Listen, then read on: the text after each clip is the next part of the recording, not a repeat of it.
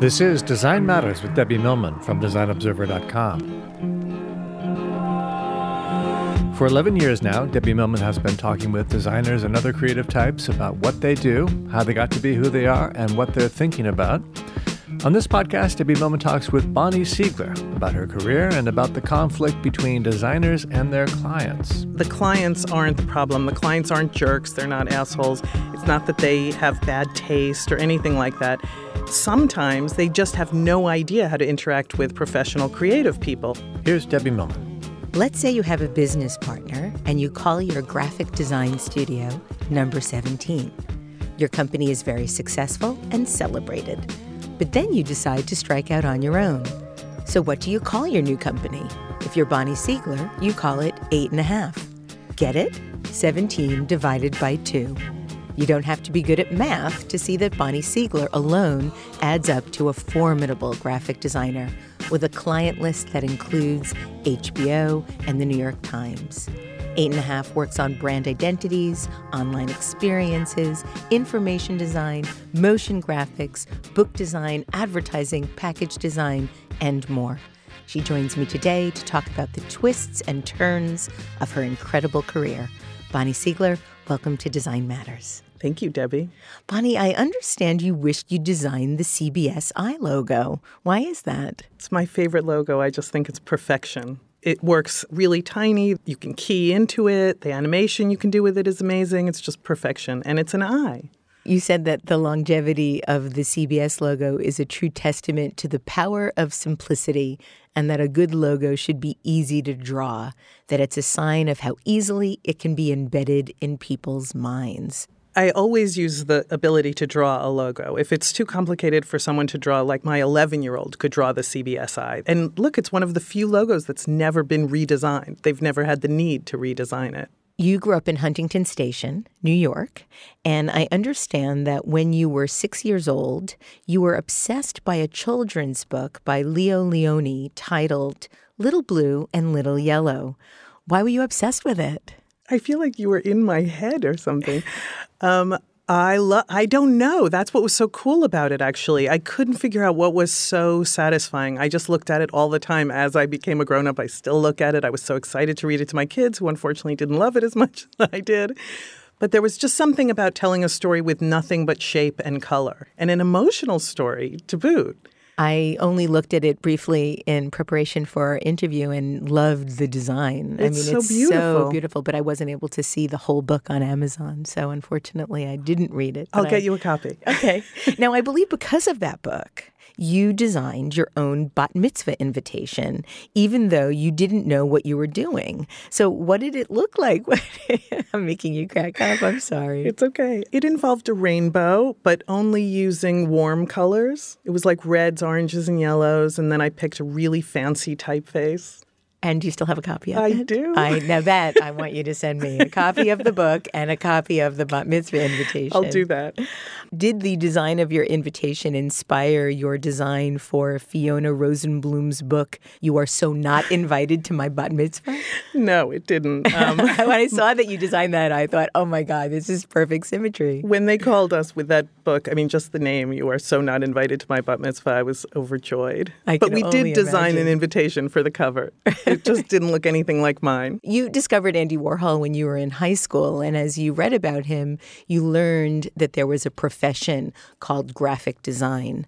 What did you think you might have wanted to be before that? And did ultimately your fascination with Warhol inspire you to go to Carnegie Mellon? Oh, absolutely. I went there because he went there, completely and totally. My guidance counselor at school hadn't even heard of Carnegie Mellon. And so at that point, did you think you wanted to study graphic design? Oh, yeah, definitely. I knew before then. I think I realized around the time of my bat mitzvah, I went to Disney World. And I was blown away by the branding in Disney World. And each hotel and each restaurant and each area. And I'd never seen, now what we would call branding. But I thought it was so cool how the hotel amenities all matched from place to place. I didn't know why I was so taken with it, but I was. And so then I discovered Warhol, and that just changed my life.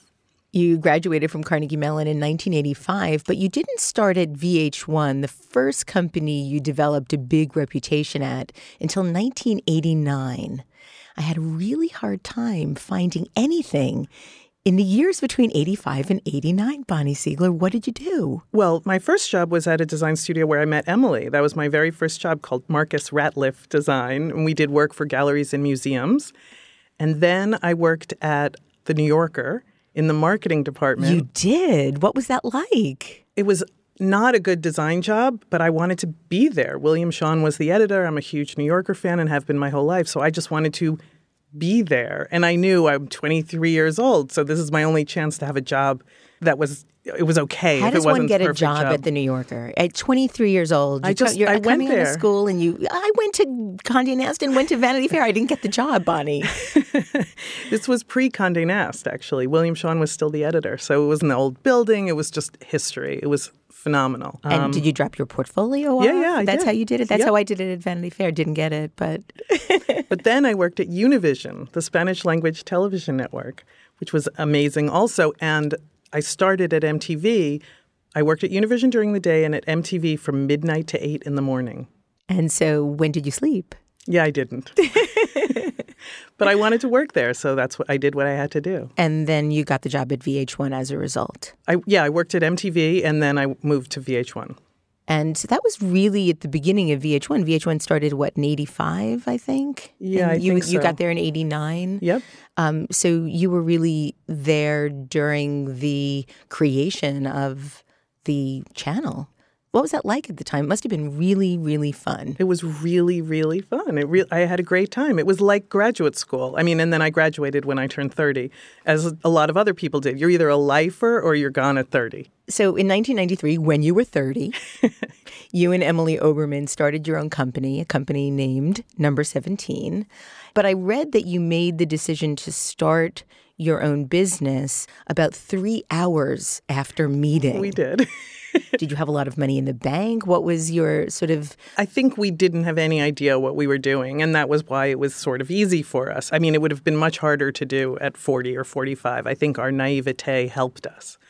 And I had a Mac 2, and we worked in my apartment. The bedroom was the conference room, and we worked in the living room, and we just did it until we could afford an office. But we had no debt or anything like that. We just started working. And how did you get your first clients together? Well, our very first client was VH1.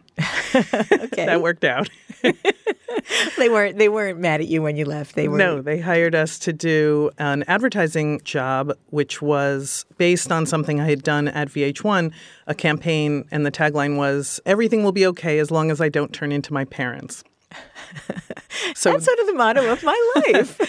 So it was talking to our generation, the people VH1 wanted, and it was pretty much a universal feeling. My parents were a little hurt by it, but our first job at Number 17 was a print campaign that said the difference between you and your parents, and it juxtaposed two images. So it was like a painting of the Madonna and Madonna, and it said VH1, the difference between you and your parents. Now, I know that when you were thinking about starting your own firm, you were both talking about how wonderful it would be to have had Number 17 for 17 years. It ended up being a little bit longer than that, but over the course of the 18 or so years you were together, what was your favorite project? Well, the longest one was Saturday Night Live, probably. We started working with them in 93.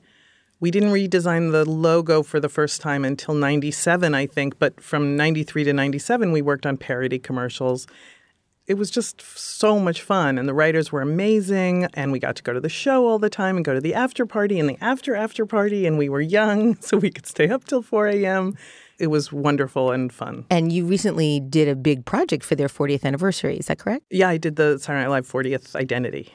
In 2009, Newsweek merged with the news and opinion website, The Daily Beast. And while still working at Number 17, you also became the magazine's creative director. So I guess the second time in your life where you have two full-time jobs. Right, but actually it didn't go in that way. I helped Tina Brown invent The Daily Beast. I worked with her for a year to invent it and did its identity. And then when it became a viable entity, they hired a staff and it was launched. Then, almost a week after I finished with The Daily Beast, I started working with Newsweek. And it wasn't until I left Newsweek that these two ex-boyfriends got married and became one, which was crazy. That is really interesting. I know. And it was one right after the other, so... what was it like to work with Tina Brown? She's really smart. It was terrific. It was a really good experience. I mean, just the idea of inventing a new news website.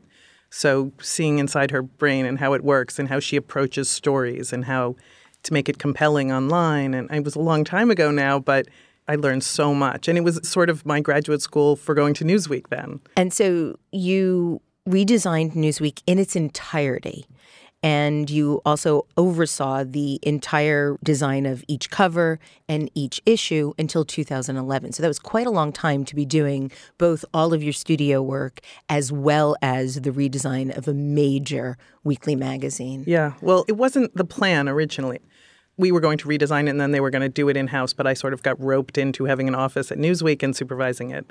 And this wasn't your first magazine redesign. You had helped create Lucky. Yep. You redesigned colors. But this is on a very different scale. Yes. This is on a real national scale. How do you even start thinking about a redesign of something that's so ingrained in American culture? It was really exciting. I mean, mostly we did a lot of research. We looked at the history of Newsweek and the history of Time and news magazines and what was happening online and how those two things would work together. It was just the idea of a weekly magazine in our day and age is sort of absurd. So how do you make it relevant when you know people already know the news? We're getting it instantly now. We had to rethink the way to present a news weekly. And all magazines have to do that now. Yes. I read that People magazine was scrambling because Angelina had announced her divorce proceedings from Brad on a Monday night, and therefore People wouldn't be able to publish anything in the magazine until the next week. That's and crazy. They were scrambling. Yes. It was weird to look at news that way when someone died on a Wednesday and we were going to press on a Friday. Do we tear up the whole issue and start over? Michael Jackson died on a Wednesday, for example. And so what do? We tore up the magazine. And start over. Yep. You are as much an inventor and a creator and an entrepreneur as you are a designer. In addition to helping create The Daily Beast, you also helped to create Very Short List. In 2005, you developed a live design reality show for AIGA, and it's called Command X. At the time, it was a show for 7 up-and-coming designers to step into the spotlight and break into the industry in front of 2,000 designers, peers, potential employers at the AIGA National Design Conference. What is it about the notion of invention and innovation that you find so fascinating in addition to design? You know, I'm not a fine artist. I can't look at a blank piece of paper and think about the many possible things. I really need someone to say, oh, here's the problem that needs to be solved, and then I'm off and running. Many, many, many people were very skeptical of Command X at the time. Why? It seems like such a no-brainer now. I know. We're doing the 11th year this year. But the first year was fantastic, and I think the girl who won got like 400 job offers that night. Wow. So it really showed she got to show her stuff, and people responded. And it's not just the winners. Ryan Fitzgibbons was, I believe, a second runner-up or first runner-up the next year. And now he's the publisher and editor of Hello, Mister, one of the great, successful magazine launches of the decade. No, I review all the entries, and I feel like I'm looking for who would I hire. Not for, like, my studio, but who has potential through what they do and what they say. I tell everybody who asks me about it, the letter that you write is almost more important than the work that you show. The application is 1 paragraph and 5 pieces of work. And so why is the paragraph more important? That tells me who you are and how you're thinking and what you're about, why you want to do the competition and just who you are, how you talk about yourself. So for any designer that's listening that might not be aware of the competition or the requirements to be able to get in, what would be your recommendation for how to go about putting together the application? Well, it'll be, I think, next May or June that it'll be up. You have to be between 22 and 26 years old because we didn't want you to have too much experience, but we wanted you to be out in the real world as opposed to still a college student. So we put an age on it. I guess I would say, just be honest about who you are. Don't try to be slick or professional or guess what we would like. Be who you are, because when you're in the competition, you have 24 hours to complete an assignment. And you can't be anything but who you are. So there's no point in pretending to be something else. Just as honest and sincere as possible. I think that that's probably good advice for anybody looking for any kind of job. I agree, which is why I really feel like it's like I'm looking to hire people when I go through the applications. And so it's still 7 people at this Yep, point? 7 people start. The first problem is always a logo. They have a week before the competition to do the logo. They present it the first night, and 2 people get cut. Command X, cut. Yep. 24 hours to do the next project. 2 more people get cut, and then 3 people compete in the final, the big finale. What are some of the things that you've learned about how young people, young designers compete these days? I mean, the group of 7 always become fast friends, and they support each other in an incredible way. But I also like when, I mean, not that I look for this, but when someone expresses, like, I'm shy, this isn't what I naturally would do. Like, other people are like, get me on that stage, let me show you what I got. But the kids who are more reserved and are like, this just seems like a really exciting way to challenge myself, I relate to that because I'm shy. So I don't relate to the let me on that stage person. You seem to have a real commitment to developing the careers of young people, in addition to all the work that you've been doing now for 11 years with Command X. You have also developed a graphic design fellowship for the Frank Lloyd Wright Foundation. How did that come to be? Well, they're in Arizona, and I'm in New York, and I was their creative director. And, you know, their situation out there was such that they couldn't find, there weren't, you know, hundreds of graphic designers in Scottsdale, Arizona looking for a job. But it's an amazing place at Taliesin West, and they have housing that Frank Lloyd Wright designed. So I just thought it would be amazing. We could choose our designer, have them be there for a year, give them a stipend, but room and board is included because everyone who lives there eats together and works together. It's just a fantasy place. I would have wanted to do it when I was a kid. So I proposed it to them, and they thought it was a great idea. And so you choose the winner of the fellowship. Yeah, so that one I reached out to heads of graphic design programs, graduate schools. You were almost running a one-man department, so you needed to have a little bit more on the ball. It would have been mean to throw someone into that water. And I approached graduate school departments and asked them to choose students who they thought should apply. So it was a much smaller pool. When you were 36 years old, you married the experimental filmmaker Jeff Scher. Now, I understand you met while working in a New York editing room for the TNT television special American Dreamers. Apparently, you were creating the opening sequence for the show, and he was creating the closing sequence for the show. Was it love at first sight? Like love in the editing room? It's like there's a song in here somewhere. I was doing the open, he was doing a close, and we met at the mix. That's what I like to say. No, it wasn't love at first sight, but we connected, but he had a mustache. And is that a problem for you? I didn't really notice him in that way until I saw him without the mustache. I hope he's never grown the mustache back. No, but I saw the trailer for that new show, Divorced, with Sarah Jessica Parker, and he says, when did it go wrong? And she says, when you grew that mustache? And I had never heard someone else say, like, a mustache had such an impact on their life. And is it true you got married in a movie theater? Yes, we did. It was a client of mine, the screening room in Tribeca. It is no longer, but it was a restaurant and a movie theater with 2 theaters. So we walked down the center aisle of the movie theater and got married in front of the movie screen. Oh, that's so wonderful. Now, aside from your 2 children, do you ever collaborate? A lot, actually. We're working on a show for HBO right now. What kind of show? Can you talk about it? I can't talk about it, actually. Darn. Sorry. Okay. But look for it next spring. In 2012, you and Emily were invited to join the design firm Pentagram, but you decided instead to start your own firm, 8½. You work on all kinds of projects, and in addition to the Frank Lloyd Wright Foundation, you've also worked with Seth Meyers and HBO, the Brooklyn Public Library, the Criterion Collection. Let's talk about the Criterion Collection. Okay. What are you doing for them? When I first met the good people at the Criterion Collection, I always wondered, how does something get into the collection? What are the qualifications? What makes you choose a film? For about 4 years, I made these movies called 3 Reasons. They were 1.5 minutes long, and each one was meant to tell you why you should pay attention to a certain movie. So 3 Reasons was sort of my answer to that so that I could explain why this was a great film. And it's a trailer, essentially, but there's just a format for it that makes it a little different, and we come at it from a slightly different angle. We made 110 of those. Wow.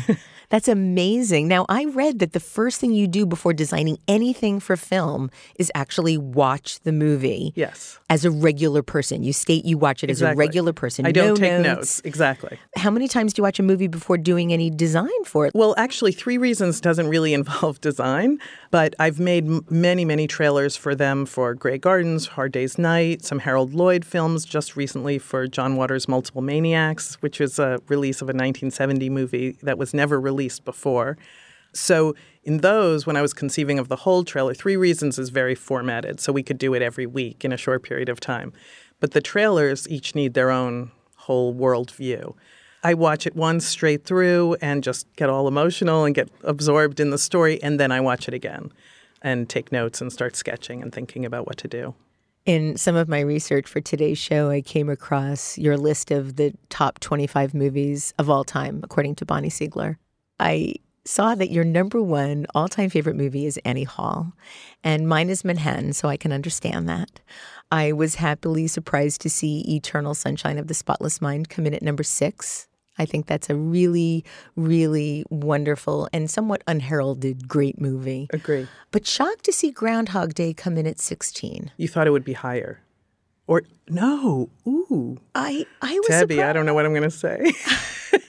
I mean, I love that movie, but I don't know that I would put it in my top 20. I feel like Groundhog Day, how do I put it? It put name to something that we've all felt. Yes. It's a reference point for our lives, and it comes up all the time because it was that powerful. So that's why it's up there for me. But I was wondering when I wrote it, because Criterion introduced me to so many films, like is Band of Outsiders on that list? Yes, that was number 2. Okay. Then it was after Criterion.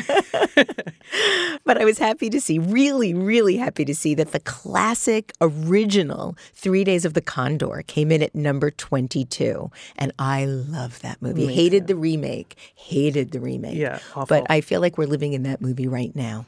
So good. I want to be Faye Dunaway. Oh, of course. I want to be Robert Redford. I read a recap of one of your talks aptly titled 8.5 Stories. And the writer explained that when you were asked if you had to choose a favorite type of project to work on, you stated it was hard to choose between books and motion, and explained that you see a book as an animation slowed down, each page acting as a frame.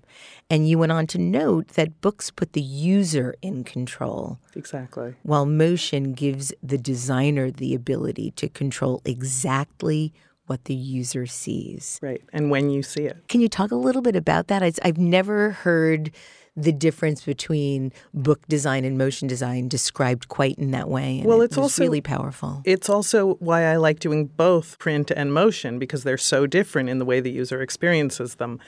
Again, pre-internet, you had complete control. Now you don't have as much control. People can watch things frame by frame and find mistakes and things like that. But back in the day, anything you do on television or film was completely 1,000% in your control. When you design a book, if you design a book well, the pacing of the book, there's a beginning, a middle, and an end, just like there is an emotion piece.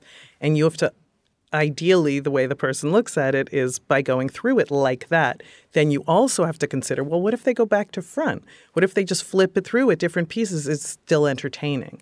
So it's almost like you're diving into a motion piece wherever you want, which is a funny way to think of it. You are now the star of a motion piece. You did a film for lynda.com, and I was struck by something that you shared in that video as well. And you said a good rule in life and in art direction is to never be a dictator. The art director has to be a leader because there always has to be a leader. Otherwise, it's the designer version of Lord of the Flies. But a good, strong leader is almost never a dictator. And you finished up this part of the video by declaring that you were saying this with a heavy heart. You know, we all try to do the best we can, but then there are some times through whatever pressures are going on or the mood you're in where it doesn't come across that way. But as long as, you know, when I'm lying in bed at night, I think about the day and what I wish I had done differently, I'm aware of when that has gone well and when I haven't done well at that. But That's the fantasy. It seems like there's a fine line between being a good, strong, decisive leader and a dictator. And we're certainly seeing this a lot. There's lots of conversation about what it means to be a strong leader and what kind of feedback you're supposed to give. Any advice for designers who want to be better leaders? I think listening is really the most important thing at any level. Listen when your boss, who's annoying or you think is a jerk, is telling you what to do. Listen and try and understand why they're saying what they're saying, why they want what they want, and ask a million questions. And I would say the same with a client who comes at you with an absurd request. Just ask a lot of questions. Really try to understand where it's coming from. Because oftentimes a client will say something, they don't even realize that they're asking you to do something silly or absurd. You know it won't work. So if you can draw them out through almost like a therapeutic conversation, you can get to the bottom of what the real goal is and come up with a better design solution for it. Speaking of advice, for the past 3 years, you've had an advice column on designobserver.com titled Dear Bonnie, wherein you answer readers' questions regarding professional and ethical and social or design-related dilemmas. I love this column on Design Observer only because of the way you answer the questions. Thank you. They are the truth. You tell the truth. And one of my favorites, it was the letter Lost in London. And I thought it would be fun for me to read the question and then for you to read the answer because it is classic Bonnie Siegler. Okay. Dear Bonnie, I work at a big design firm and feel like I never get to do interesting or good work. Most of our clients are big international companies, and I'm rarely inspired by the projects we take on. I think I'm a really good designer, but I'm afraid I can't show my stuff at this job. The people who work here and our clients just don't know what good design looks like, so we're always going with the boring solutions over the good ones. Lost in London.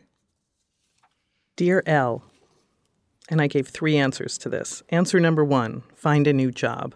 It doesn't matter how old you are. At every age, you should work at a place that values what you have to offer and where you, mostly, respect the people you work with and for. Your job doesn't sound like a good fit.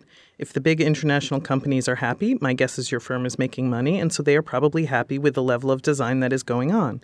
If you feel the opposite, you should leave. It's hard to do great work when you're unhappy. Answer number 2. Maybe you're not as good as you think you are. Good design happens for big international corporations all the time. It always has and it always will. It also happens for tiny little companies. Good design does not depend on the category of client. Good designers find ways to do good design regardless of the client.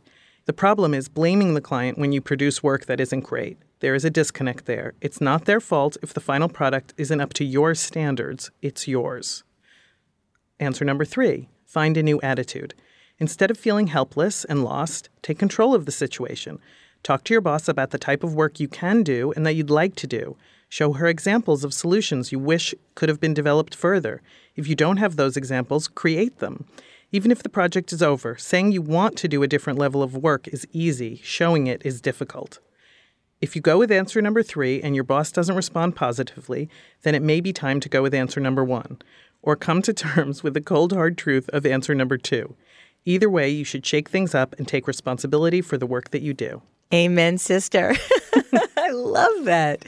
Is it hard for you to be that frank, or does it come easily? Well, it's easy from the anonymity of my computer and keyboard. I think if somebody was sitting across from me asking me this question, it would have been a different answer. Really? I might have left out number 2.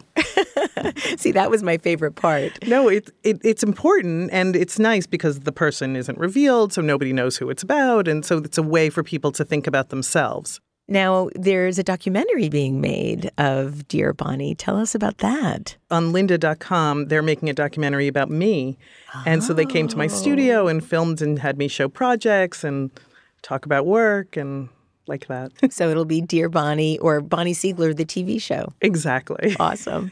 I throw my cap in the air, the whole thing. Oh, wonderful. You were working on a Hillary Clinton fundraiser called Laugh Your Pantsuit Off. Yes. And you did this with Amy Poehler. Tell us about how you do that kind of work and how you get those kinds of projects. This is my 3rd major election event. We did one in 2008 for Barack Obama called, I don't know if you remember, but there was a whole thing with a bridge to nowhere. So Yes. we had the event in Dumbo right over the Brooklyn Bridge, and we called it A Bridge to Somewhere. And then 4 years later, we did another one for Obama called Baracklin that was in Brooklyn. We decided we had to do something because the alternative was too frightening.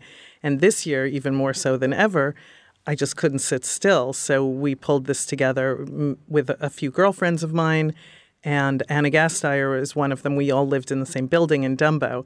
And so she reached out to her friends from SNL, and Anna and Amy both played Hillary on SNL. So it was really nice. And they hosted the event. We named it Laugh Your Pantsuit Off just to communicate. The intent of the event was to have a great time and support Hillary. And we raised $1 million. Bonnie Siegler. Amazing. That is amazing. Who said design can't really change great. The world? It was really satisfying. We had 2,500 people there. It was an amazing night. The last thing I want to talk to you about is something that we can expect in the next year or so, and that is Bonnie Siegler's first book. Yes. Talk about that. This is so thrilling. I finished it. It took me a few years. Mostly I would work on it, and then I'd procrastinate for a few months, and then I'd work on it and procrastinate for a few months. And I had good excuses. I have a job. 2 kids, a husband. Exactly. So it was easy to keep procrastinating. But I finally finished it this summer, and I got an agent, so we're working on finishing it now. But the idea is my realization after 23 years of owning my own business that the clients aren't the problem. The clients aren't jerks. They're not assholes. It's not that they have bad taste or anything like that. Sometimes they just have no idea how to interact with professional creative people. And that goes for architects. And every time we get together, we all complain about our clients, various things, whether it be business side related, like contracts and money, or whether it be creative related. So I decided to talk to the other side and write a book that teaches them how to work with creative people. And it's not about making our jobs easier in any way. It's really about making the collaboration better because there's 2 of us every time. So this just really is a real how-to guide of how to work with creative people. And you're going to be telling the truth. Yes. Bonnie, thank you so much for coming on Design Matters today. It was such a pleasure to talk to you about your remarkable career and all the work you're doing. Thank you, Debbie. You can learn more about Bonnie Siegler at 8.5.com, and you can read her Dear Bonnie columns at designobserver.com. This is the 11th year I've been doing Design Matters, and I'd like to thank you for listening. And remember, we can talk about making a difference, we can make a difference, or we can do both. I'm Debbie Millman, and I look forward to talking with you again soon. Design Matters with Debbie Millman is recorded at the Masters in Branding Studio at the School of Visual Arts in New York City. It is produced by Curtis Fox Productions with technical assistance by Mark Dudlick. The show is published exclusively by DesignObserver.com. You can subscribe to this free podcast in the iTunes Store.